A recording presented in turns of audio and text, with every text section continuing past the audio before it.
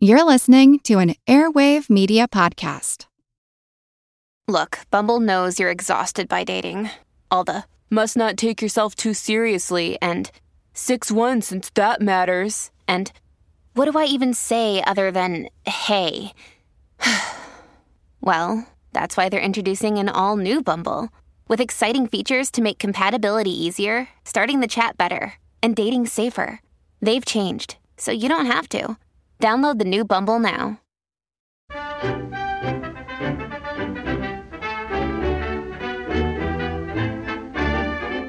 Hello and welcome to episode 61 of Attaboy Clarence. Wonderful of you to turn up. I've got L&M. Oh, I'm sorry to hear that. I've got L&M. My condolences. I've got L&M. And L&M's got everything. Best filter.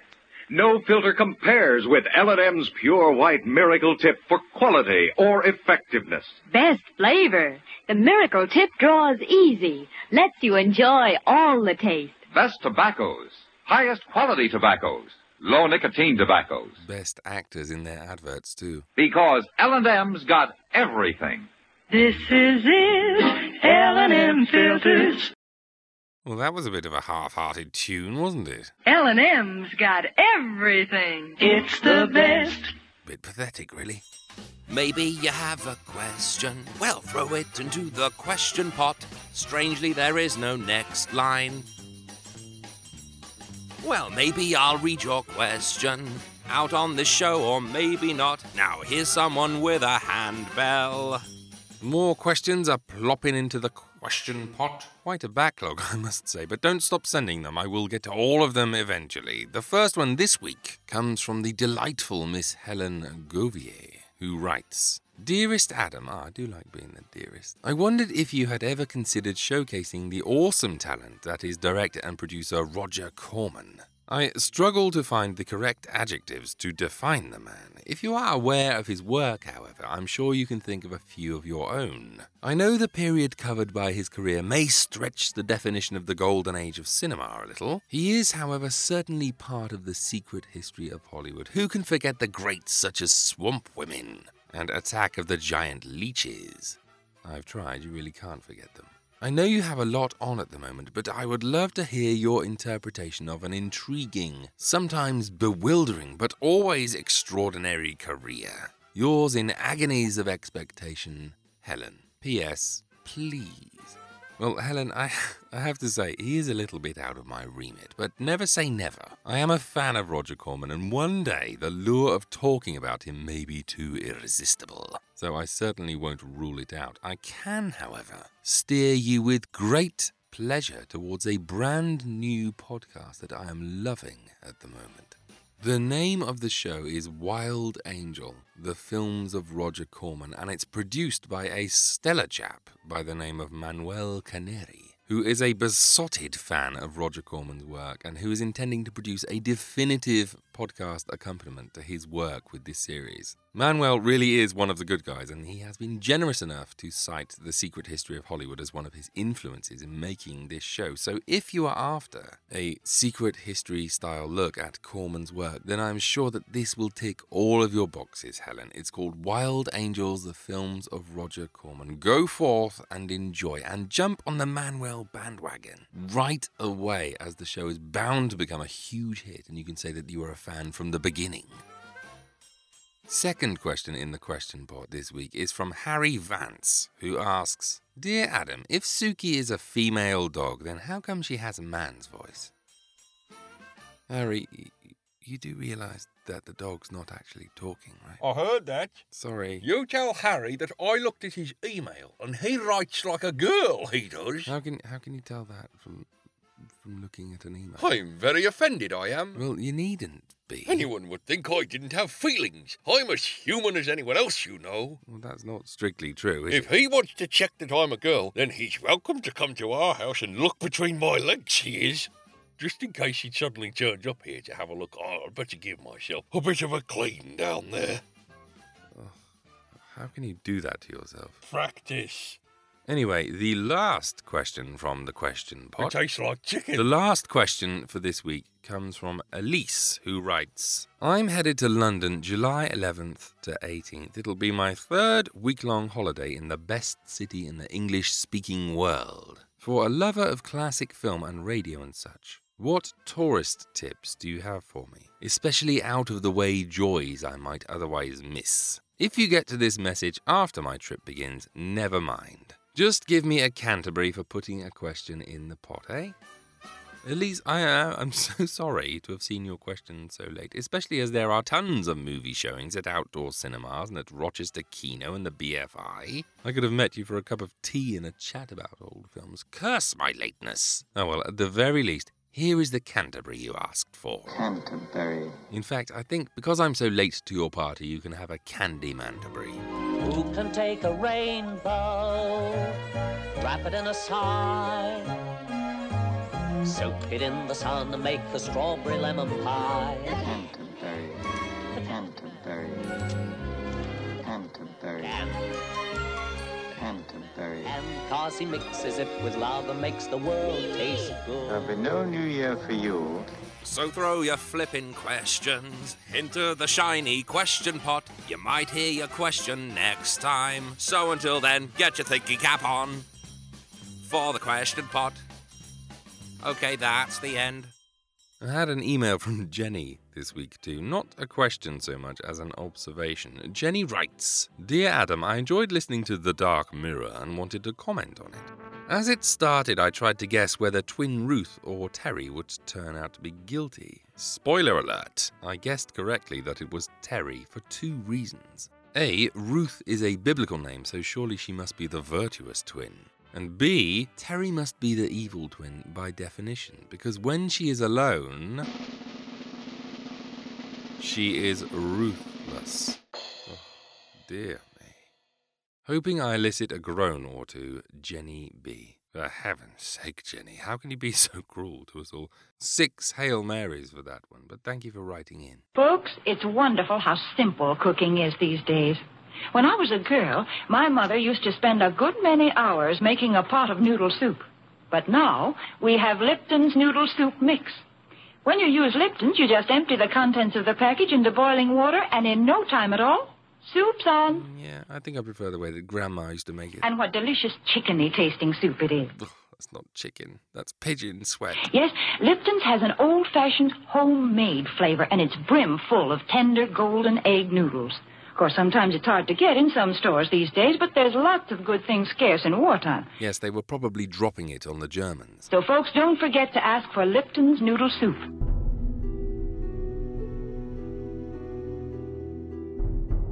So this week, journey with me into mystery.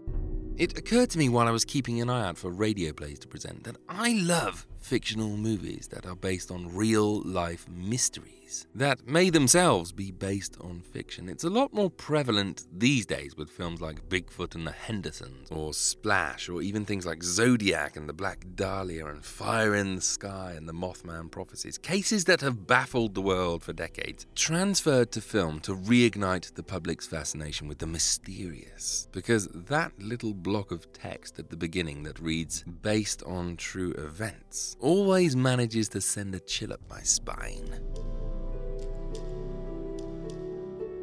Well, movies based on real-life mysteries were also being made back in the Golden Age, sometimes with excellent results, and sometimes with completely horrible results. All the way back at the beginning of the 19th century, England seemed to be beset by mysterious supernatural visitors. In 1803, the people of Hammersmith in London were frightened for their lives when an apparition that came to be known as imaginatively the Hammersmith Ghost began to appear during the night, attacking passers-by, including an elderly woman and a pregnant lady who both died of shock. So infamous did this ghost become that a gang of armed civilians began to patrol the area at night. And one night, they encountered a figure all in white making its way along the street. So terrified were the men that they opened fire, gunning the figure down, only to find that it was in fact a plasterer named Thomas Millwood who just finished work for the night. The same year, the people of Southampton were haunted by a tall white figure who leapt at them from the shadows and then bounded over houses to make his escape.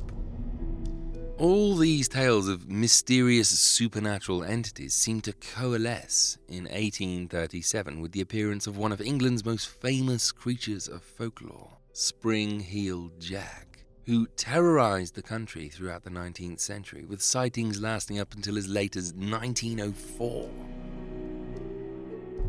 He was described as having rough claws and eyes like red balls of fire. Many described him as looking almost like the devil himself, breathing flames of blue and white. And according to reports, he was capable of leaping across houses and over 9-foot walls, which quickly earned him the nickname Spring-Heeled Jack in the press.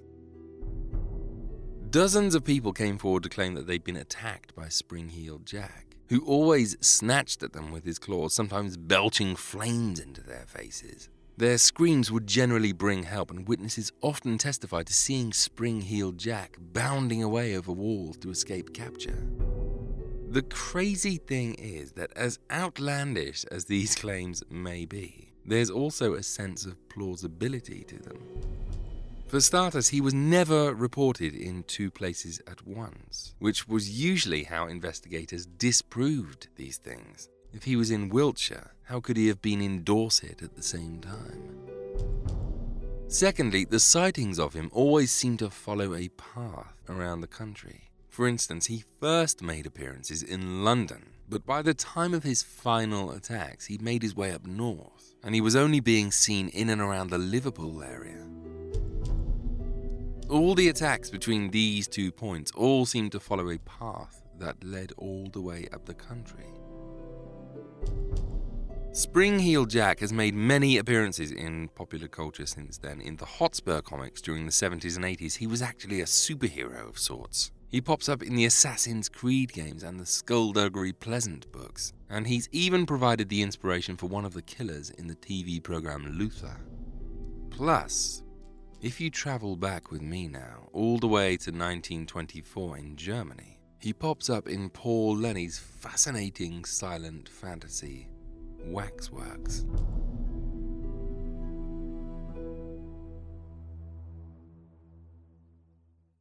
This is the part where I'd usually play you a clip, but of course, being a silent film, that would be rather difficult. So instead, I will set the scene myself.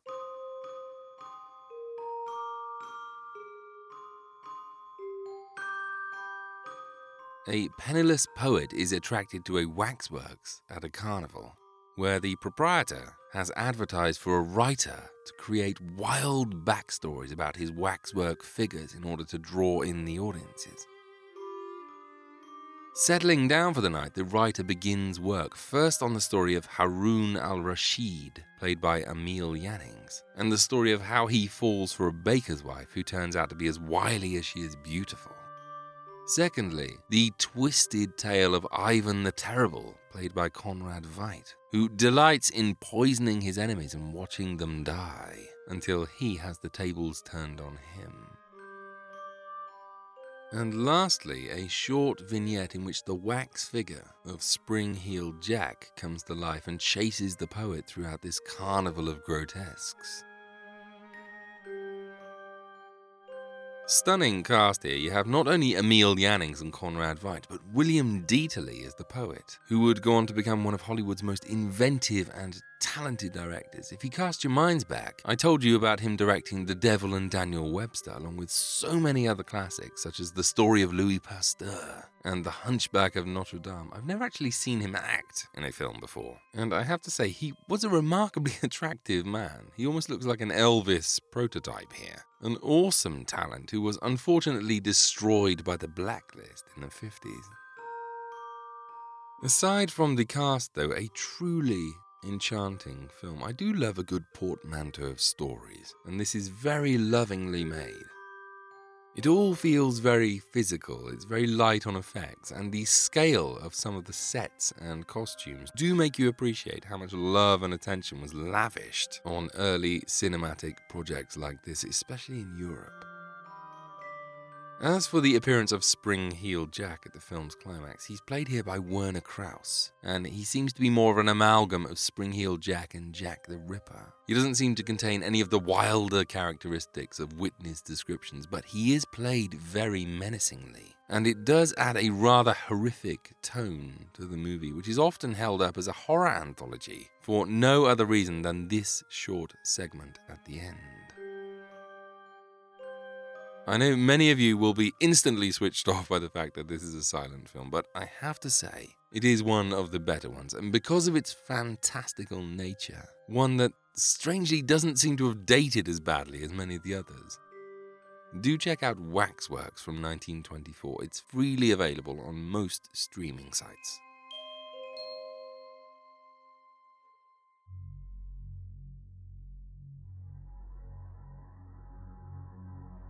On the 17th of July 1918, the Russian Imperial Romanov family, consisting of Tsar Nicholas, Tsarina Alexandra, and their young children Olga, Tatiana, Maria, Anastasia, and Alexei, having been overthrown by the Bolsheviks, were prisoners at the Apatiev house in Yekaterinburg, awaiting exile by the Bolshevik forces.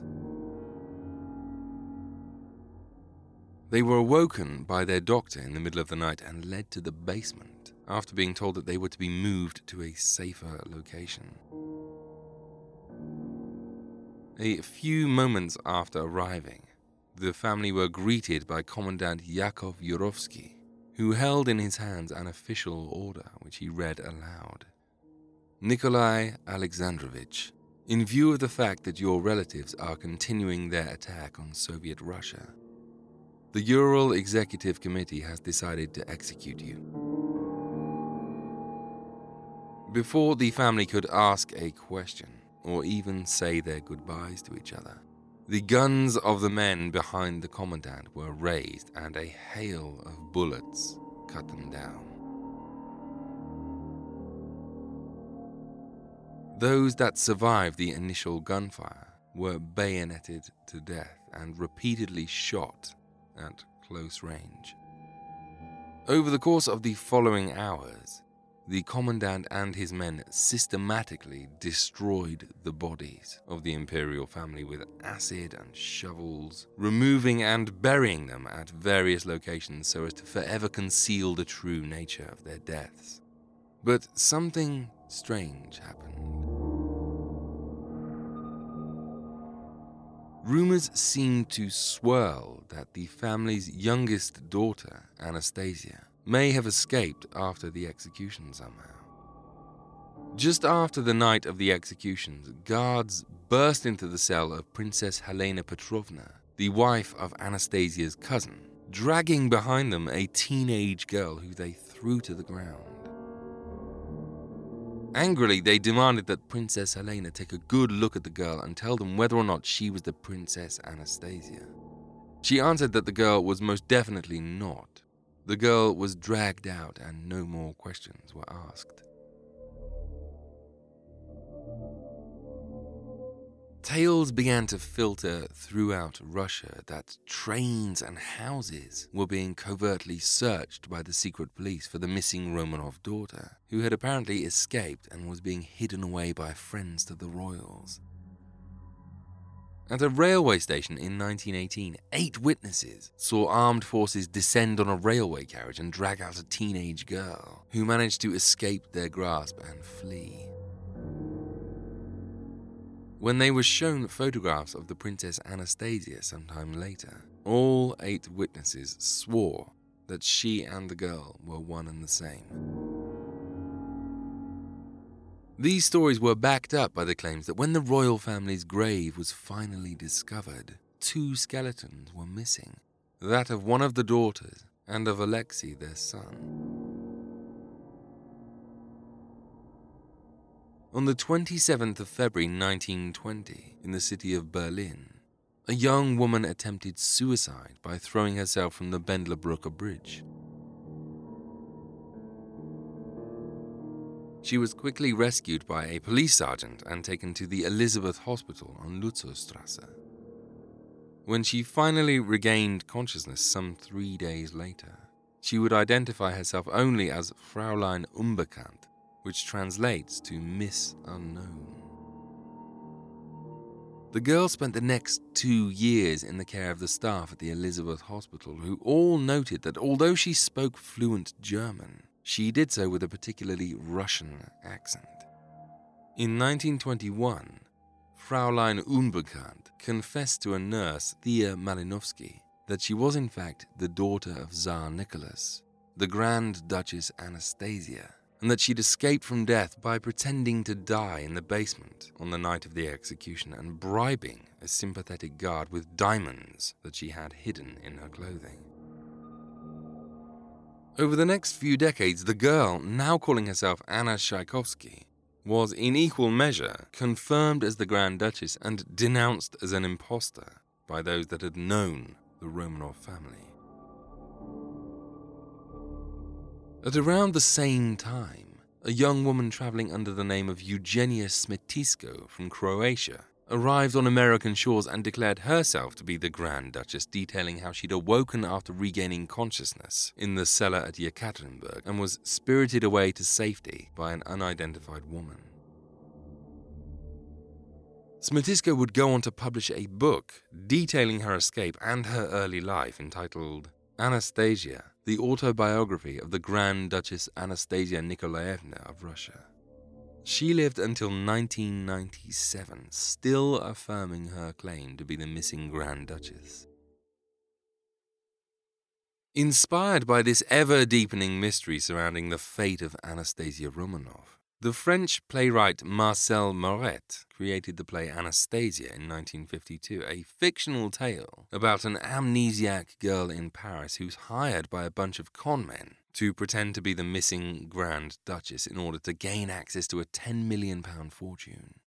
In 1956, this play was turned into a film directed by Anatol Litvak and starring Ingrid Bergman, Yul Brynner, and Helen Hayes. Enough, That bookkeeper who nearly ruined you 12 years ago in the forgery affair, would you recognize his walk today?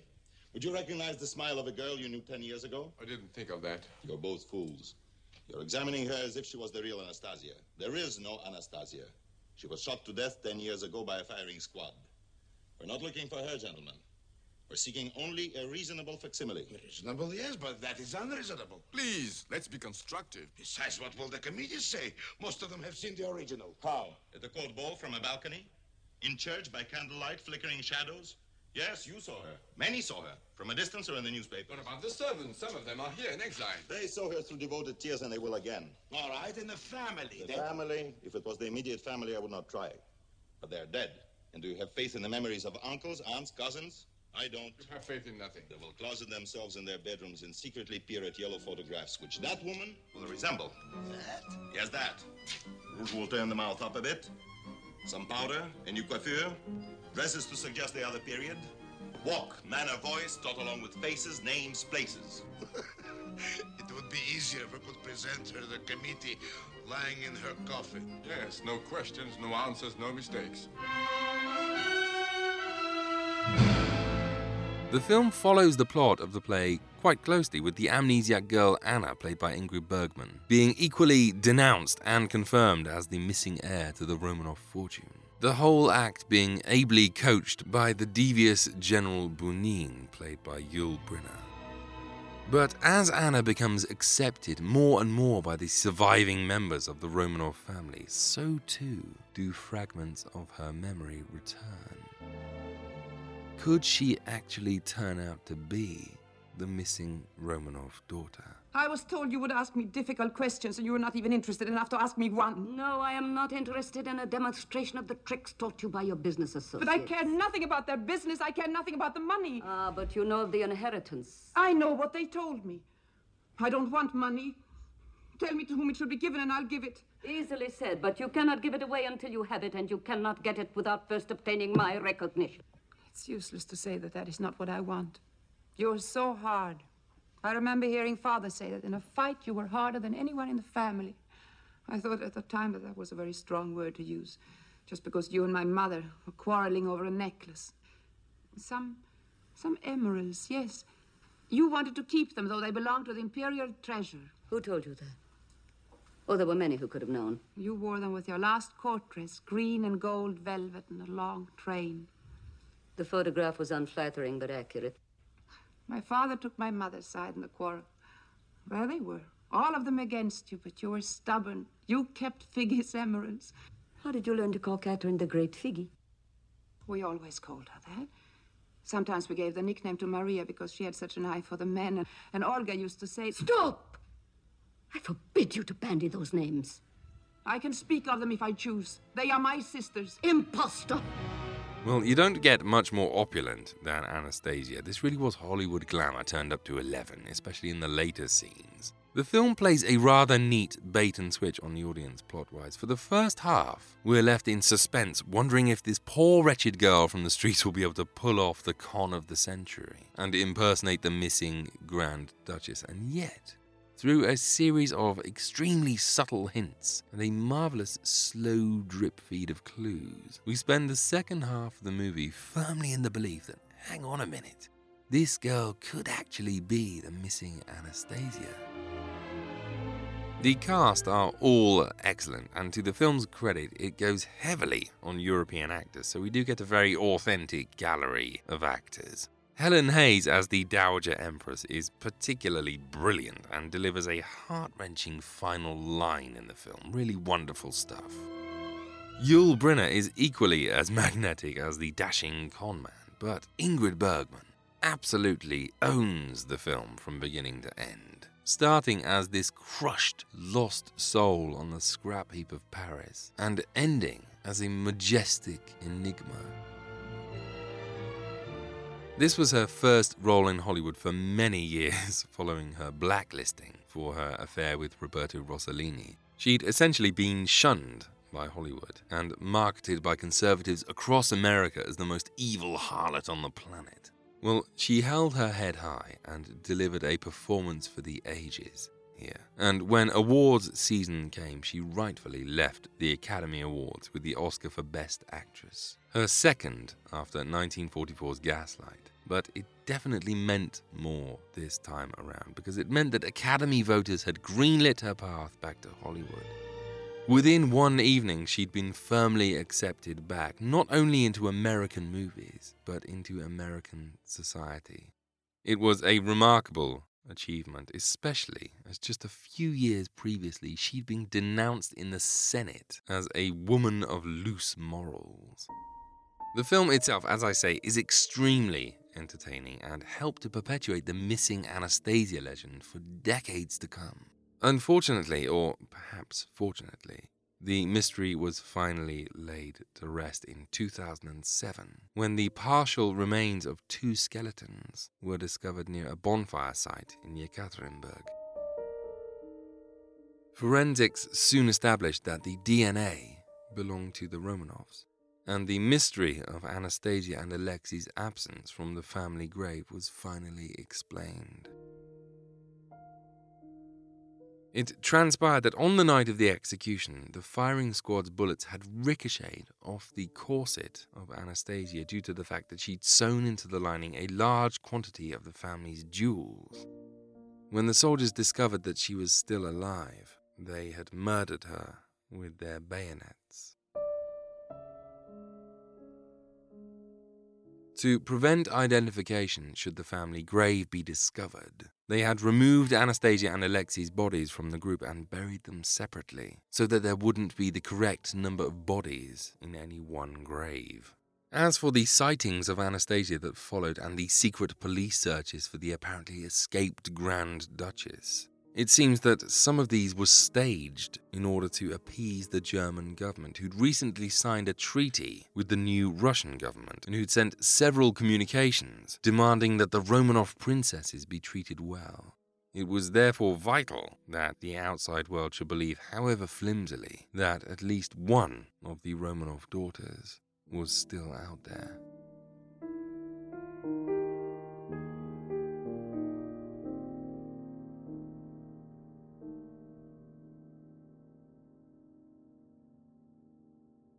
And so onto a real-life mystery that needs no prior explanation, surely. The Loch Ness Monster has fascinated the world forever. Does the Scottish Loch contain a survivor from prehistoric times? Does it actually contain a dying dinosaur? People have been reporting sightings of the Loch Ness Monster since the year 565 AD, when Saint Columba apparently stopped a water beast by making the sign of the cross at the creature as it swam towards him and commanded it to leave, which it duly did. Thank goodness the creature had ears and could understand English. Anyway, sightings dribbled on throughout the centuries, but in 1933, George Spicer and his wife were driving along the road running alongside the loch when they saw, and I quote, a most extraordinary form of animal with a large body and a neck resembling an elephant's trunk, which slithered across the road in front of their car. The Spicers weren't the only motorists to almost write their vehicles off on the monster, though, because just a month later, a motorcyclist by the name of Arthur Grant also had to slam on the brakes to let a huge limbless creature with a long neck cross the road in front of his bike and slither into the loch. It wasn't long before people were camping out at the loch in order to photograph the beast, and in 1934, perhaps the most infamous image of the apparent monster was taken by a gynecologist called Robert Wilson, who provided the world with what has come to be known as the surgeon's photograph, that picture of a long neck protruding from the surface of the water. Seizing on the newfound Nessie hysteria that had swept the world, Charles Bennett, yes, that Charles Bennett, the man who co-wrote those incredible British films with Alfred Hitchcock, decided to write a film called The Secret of the Loch. My expectations were high. It's co-written by Charles Bennett and edited by David Lean. But that is where the quality stops, by gad, for if you do surrender 78 minutes of your life to it, you will be sorely disappointed, let me tell you. This is the story of Professor Heggie, who is determined to prove the existence of the Loch Ness Monster, but who is ridiculed by the scientific community for doing so. This creature you talk of sounds utterly fantastic. But the hippopotamus must have sounded fantastic before its existence was proved. The hippopotamus amphibious is the... The hippopotamus is a fact, proven by science. Which came first, science or the hippopotamus? Professor Heggie, this is a conference room in a museum of science, not a music hall. I entirely agree with Professor Fothergill. Every one of us here present has some pretensions to being considered above the level of the mentally deficient. What you've been telling us sounds like one of Grimm's very grim fairy tales. Gentlemen, do you suppose that I haven't weighed my conclusions? I agree with Professor Fothergill, but no doubt there is some logical explanation of this, fact. Ah, then if it is a fact, it's time to wake up to it. Time to wake up. Step forward ace London reporter Jimmy Anderson, who journeys to Scotland to help the professor, falls in love with the professor's daughter, and on one fateful night on the water, comes face to face with old Nessie herself. Firstly, for a film set in Scotland, there are hardly any Scottish people in this thing. They all sound like they're from Knightsbridge. Even the fishermen sound like BBC announcers. Secondly, when people do talk, they sound like this drunken old fool. They think we're superstitious. Well, maybe we are. But they can never know the loch as we know it. On dark winter nights, when the mist hangs over it as it does now, we've known death come in many ways to the honest folk who've been claimed by that dark stretch of water, and whose bodies have never been found again. That's not superstition. That's hard fact. I do like the bit at the beginning with the scientists, though. It's the most polite slanging match that I've ever heard. Your monster, sir, is a floating log of wood. It is not a log of wood. A lump of peat, then. It is not peat. Then perhaps you'll tell us what it is.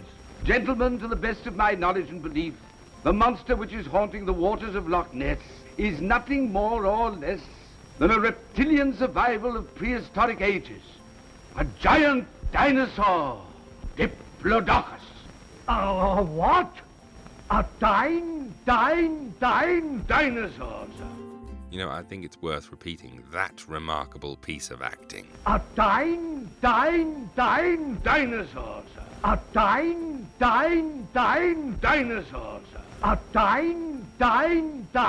dinosaur, sir.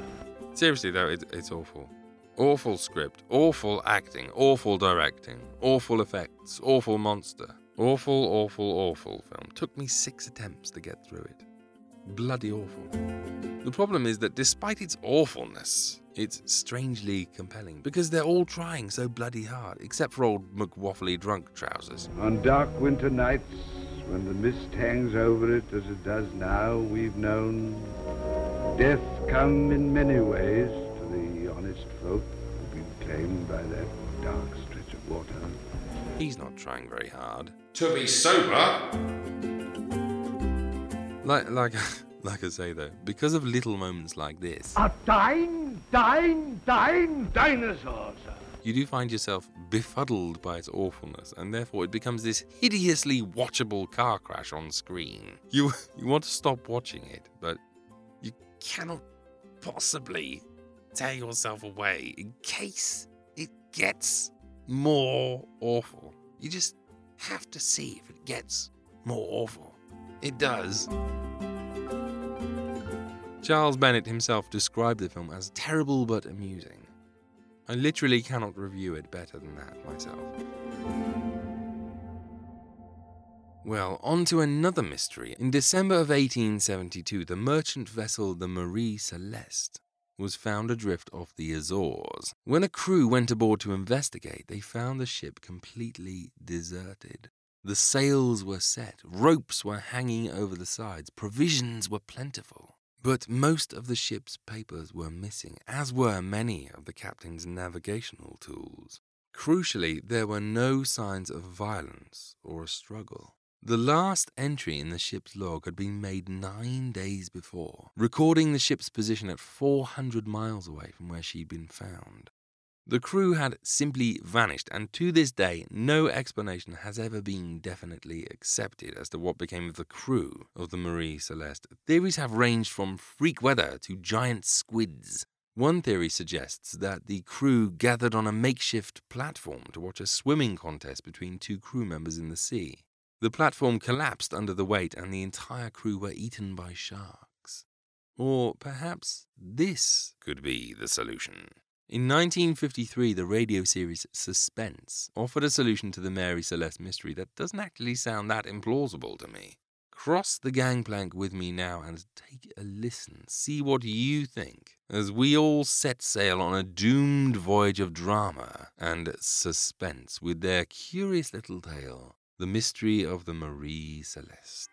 See you afterwards, if you're still here. Tonight, Autolite tells of one of the great mysteries of the sea as we recreate the mystery of the Marie Celeste. Our star, Mr. Van Heflin.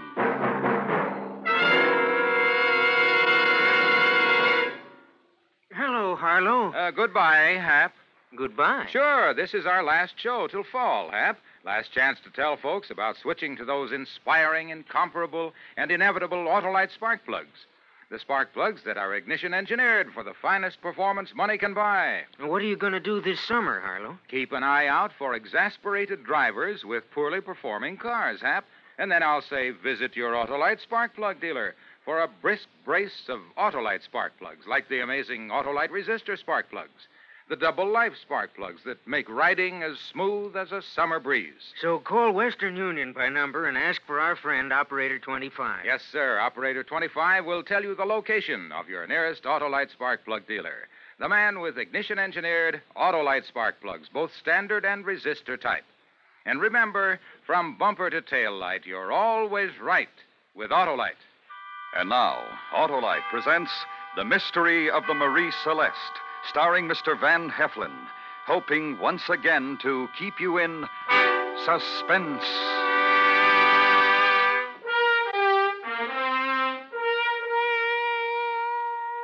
On December 9th, 1872, the American brigantine Marie Celeste was discovered adrift and derelict close off the coast of North Africa.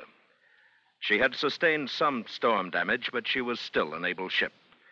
Her sails were set, her cargo was intact, conditions in her cabins and forecastle seemed normal. There was no evidence of violence.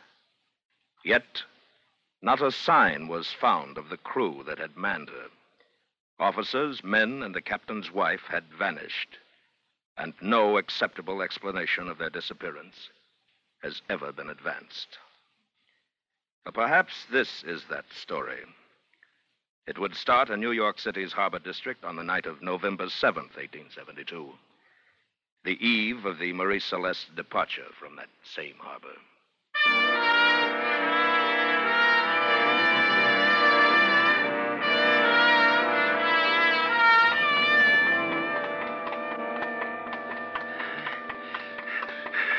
Stop! Stop or I'll shoot! Stop or I'll shoot!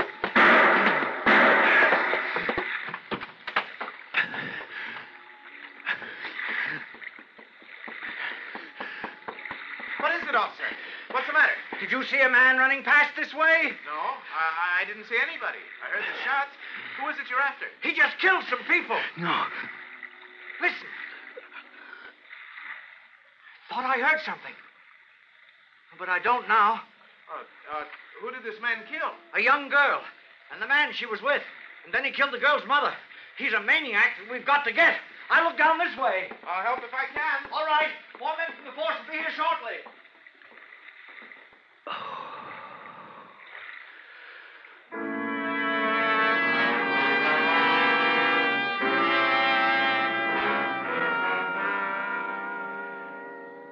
I didn't remember killing her mother. Grace I killed because I couldn't help it. The man because he came after me when Grace was down, but I never meant to kill her mother. When I heard that I had, I wondered if the officer was right and that I was insane.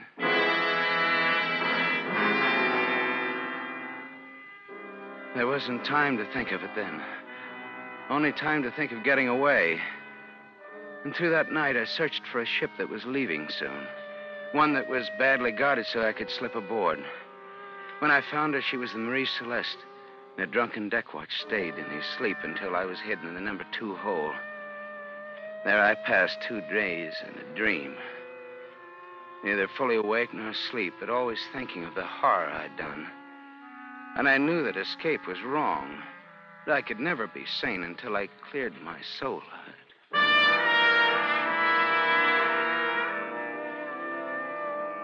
On the 3rd morning, I proceed to make my presence aboard known so that I can go to the captain and tell him of my crime and take the consequences I so richly deserve. I climb to the deck and am immediately seen by a crewman. Hey, Lindley, look! Who's that? We'd better find out. Who are you, mister, and what are you doing aboard? My name is Sam Newcomb, and I want to talk to your captain. You'll talk to him right enough, whether you want to or not. How'd you get aboard? You'll be lucky if you didn't stand the 12 to 4 watch here last night in port, because that's when it was. You're uppity for a stowaway, aren't you? You're no better than a thief. Well, I admit that. Look, I want no trouble with you. Please take me to your captain. I'll talk to him and no one else. You take him, Bull. I'd better stay forward.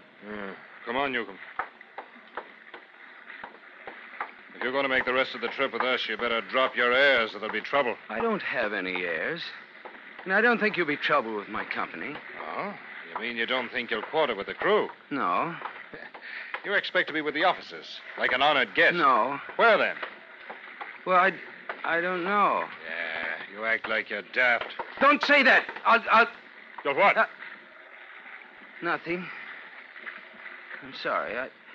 I want to talk to your captain. You'll watch what you do and say, or you'll be over the side. Here. Yes, come. Watch your language.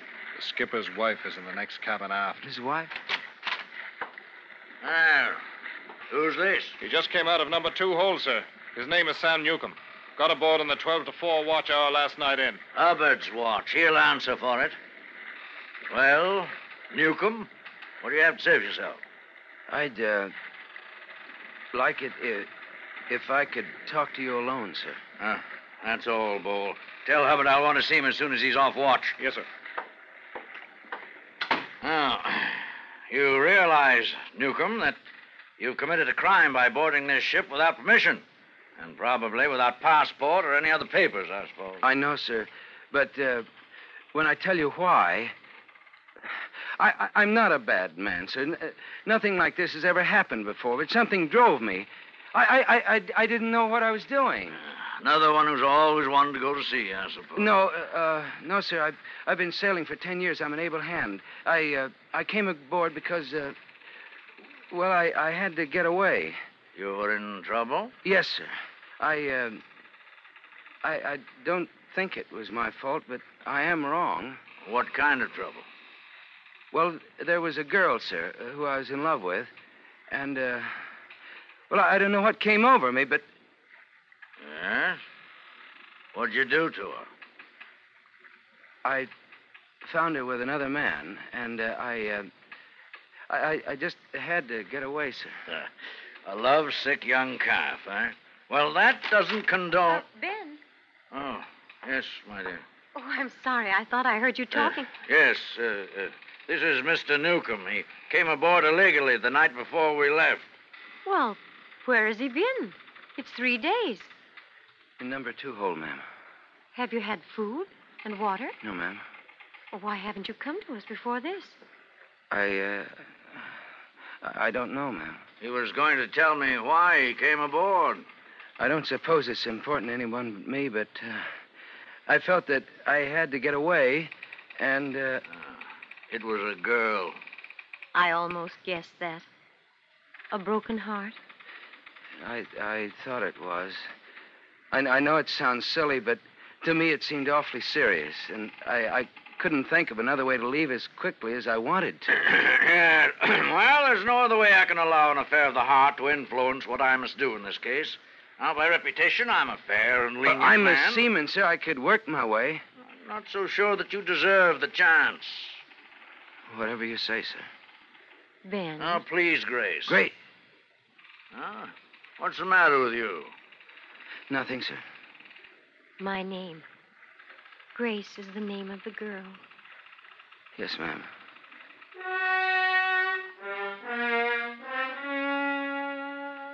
It was learning that the captain's wife was aboard that made me change my mind about telling him the truth. When I talked to him, especially after his wife came in, everything was turned about. It was though I was the captain and the stowaway was someone else. It was as though my wife, my Grace, had come in from the next cabin and together we talked to this stowaway. And we felt sorry for him and we wanted to be kind to him.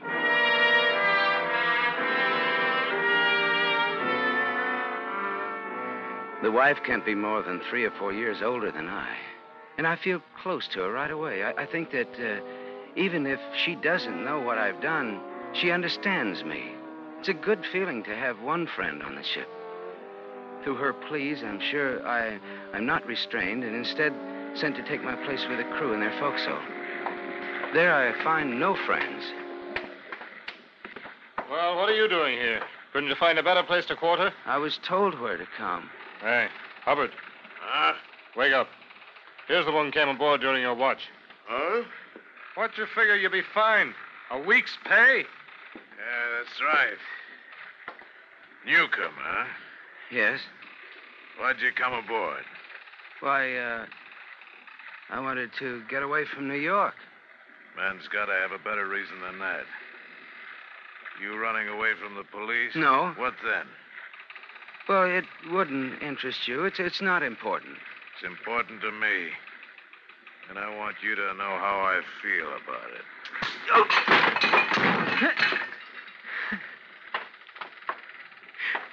Are you going to get up? No. I don't want any trouble with you. You don't want no trouble. You caused me trouble, haven't you? I'll be called up in front of the captain because of you. Well, that's done. There's no way I can change it. We got 3 weeks before we make Naples. You'll pay for it. I'll see to that.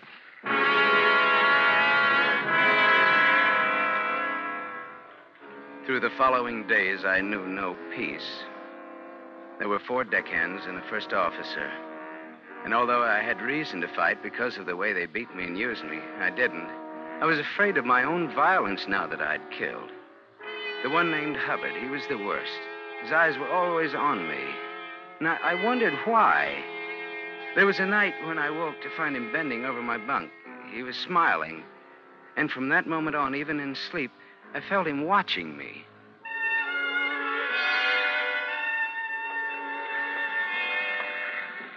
On another night, I'm on deck. I'm crossing from the port to starboard. And when I pass under the mainyard, a marlin spike falls from aloft and sticks in the planks beside me, narrowly missing my head. I look up to see Hubbard smiling down at me from the rigging. I try to avoid him, but he drops to the deck to face me. I dropped my spike. Yes, I know you did. What are you going to do about it? Nothing. You take more than any man I've ever known, Newcomb. Well, I'm not proud of that. But why do you keep after me? Why don't you leave me alone? Because I'm a curious man.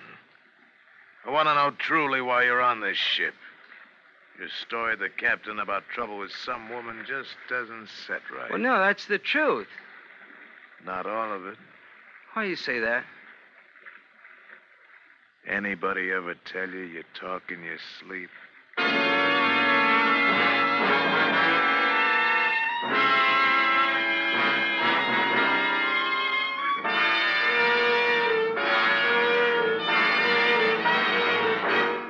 Autolite is bringing you Mr. Van Heflin in The Mystery of the Marie Celeste.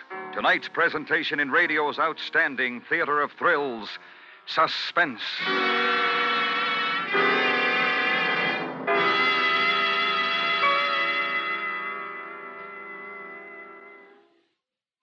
Well, Harlow, this is it. It sure is, Hap. The Autolite resistor spark plug. The double life spark plug. That's the greatest advance in spark plug design for automotive use in the past 25 years. Well, I didn't mean the resistor spark plug, Harlow. I meant this is our last meeting till fall. Too bad. Two bad, three bad, no matter how many spark plugs are bad. Get them all replaced with a set of sensational Autolite resistor spark plugs. The spark plugs that last twice as long and give smoother engine performance and really quick starts. And the Autolite resistor spark plug is only one of a complete line of Autolite spark plugs, ignition engineered for every use. Is Operator 25 going on vacation too, Harlow? No, sir, Hap. She'll be standing by to tell folks the location of their nearest Autolite spark plug dealer. Just call Western Union by number and ask for Operator 25. And remember, from bumper to tail light, you're always right with Autolite. And now, Autolite brings back to our Hollywood soundstage Mr. Van Heflin in Elliot Lewis's production of The Mystery of the Marie Celeste, a true report, well calculated to keep you in suspense.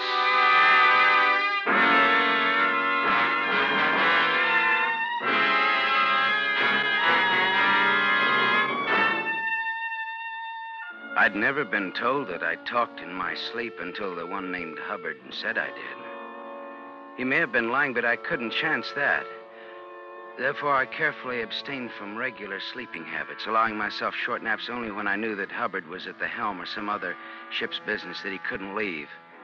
The horror of what I had done became a secret that pressed against my head, wanting escape. But I held it in, and I took the abuse of the men aboard.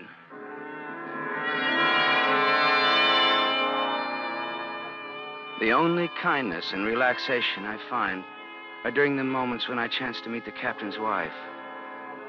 Off watch one night, when it's not safe to sleep, I'm alone taking a cup of tea in the galley. When she comes in. Oh, Mrs. Briggs. Why, Mr. Newcomb, I've been thinking of you. I haven't seen you. Well, you look ill. Is something wrong? No, nothing, no. My sleep hasn't been so good. And your cheek is bruised. What happened? Oh, it's nothing serious.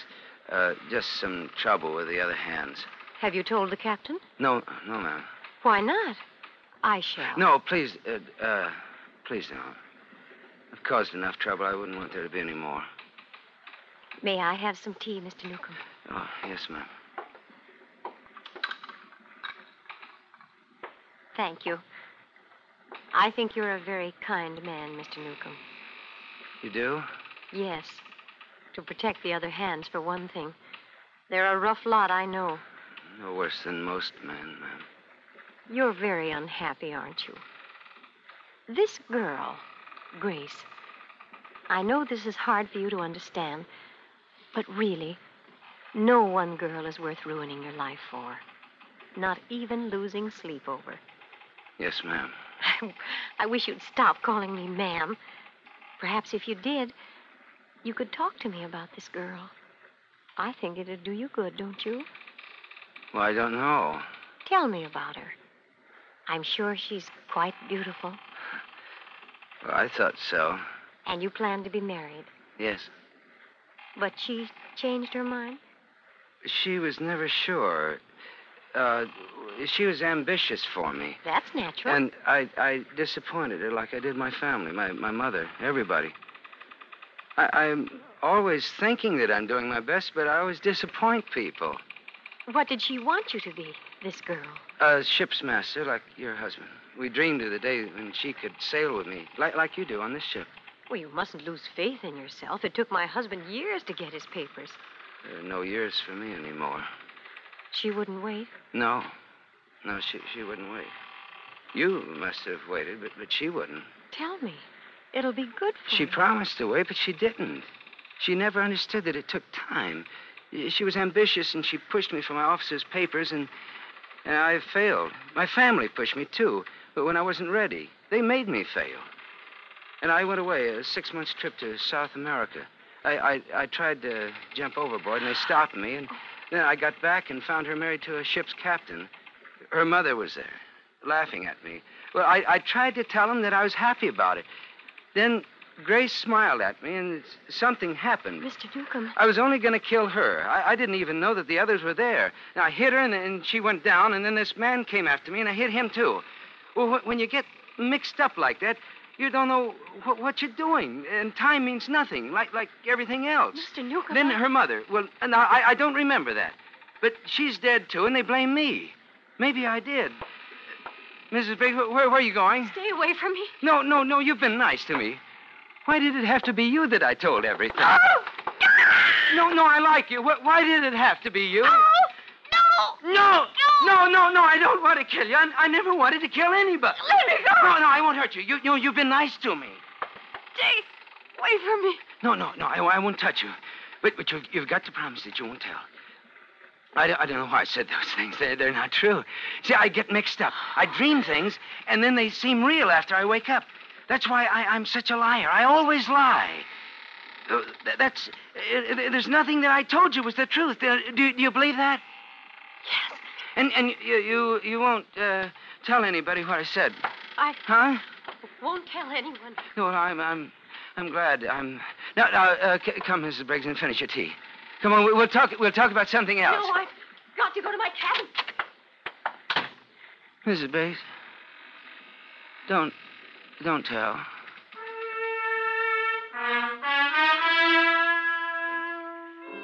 I knew she would tell. So I hid. I went back to the number 2 hole where I'd felt safe before. They found me there. I don't know how much time passed. I see their lantern as they come closer. The truth is out. There's no place for me to go. So I stand up and wait.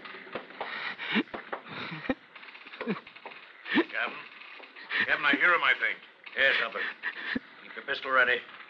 You have to be careful. Yes, sir. There he is, sir. Come out of there, Newcomb. Keep your lantern down, Hubbard. Keep us under the light. He's dangerous. No, I won't cause any trouble, sir. Get him out of there. I won't cause any trouble. It's all right, sir. He's down. Dirty little scum. Lock him up.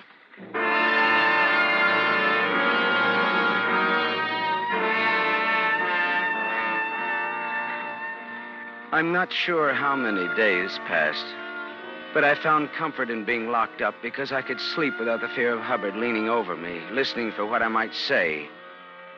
Then there was one night when shouting on deck woke me up. I couldn't hear the words being in the middle of the ship. Soon the shouting stopped and there was silence. It was a new silence that I studied for a long time. I heard no footsteps on the deck. I heard no voices. I heard no creaking timbers. It was a dead ship. I wait for the one daily meal that they allow me, and no one comes. And then I shout, "Let me out! Let me out of here! Somebody come and let me out!" If one were insane, he'd surely break at a moment like that. I was locked up and alone on a ship that was held motionless as if gripped by some great hand. But I didn't break. I dismantled my bunk and from the wood fashioned a ram with which I attacked the door. The task of freeing myself consumed most of the day, and such was my concentration that I didn't realize the exact moment that the ship began moving, as if a great hand had released its grip and set her free. And I was free.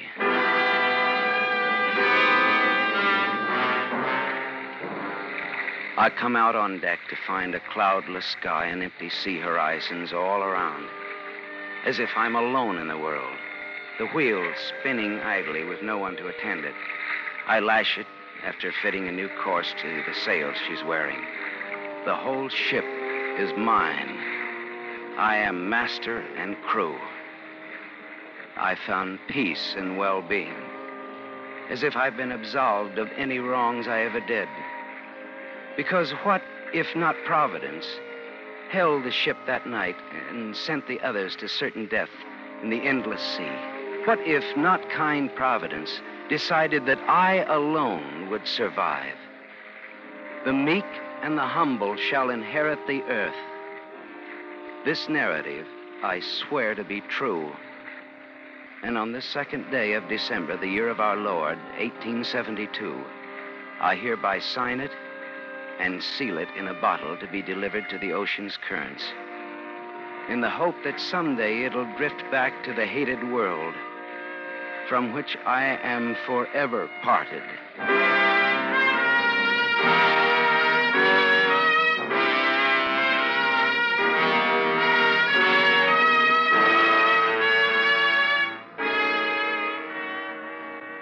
According to scientific theory, a strange phenomenon takes place now and again off the coast of Africa near where the Marie Celeste was found.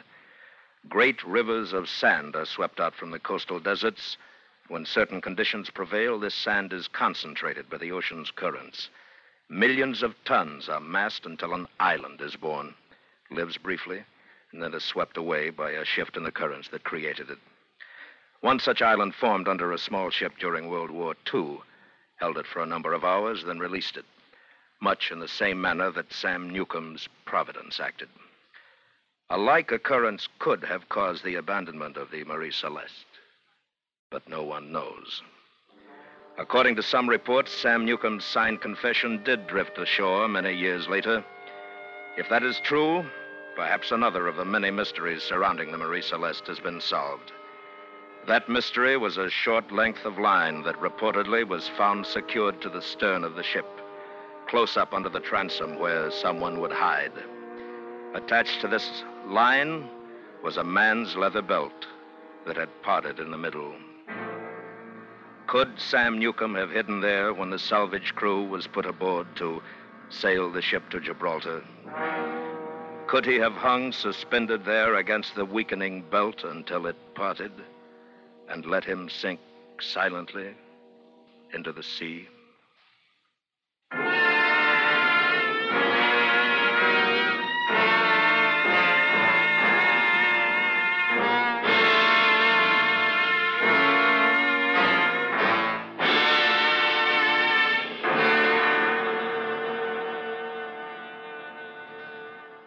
And that was Suspense and the Mystery of the Marie Celeste. What do you think?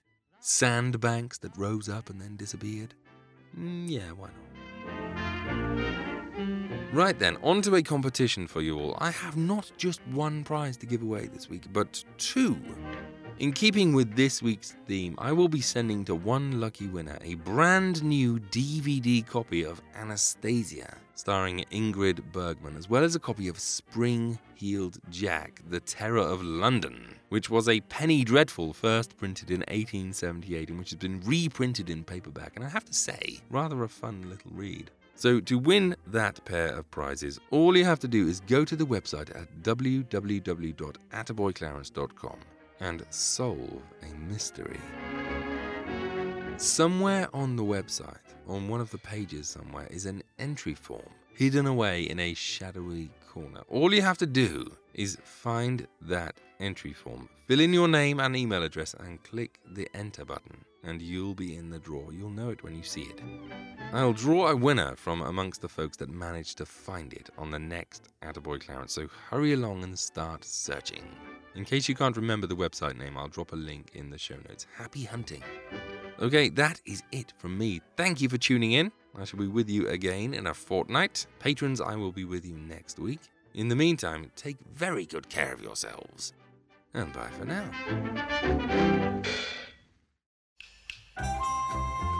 If you'd like to support this show, you can do so by going to www.attaboyclarence.com and clicking on the Patreon banner. Pledges start from as little as $1 a month, and in return you'll receive exclusive emails, bonus episodes, previews, and ebooks, and every dollar pledged goes towards making these shows better and more frequent. Go to www.attaboyclarence.com or click the link in the show notes now to become a patron. Thank you.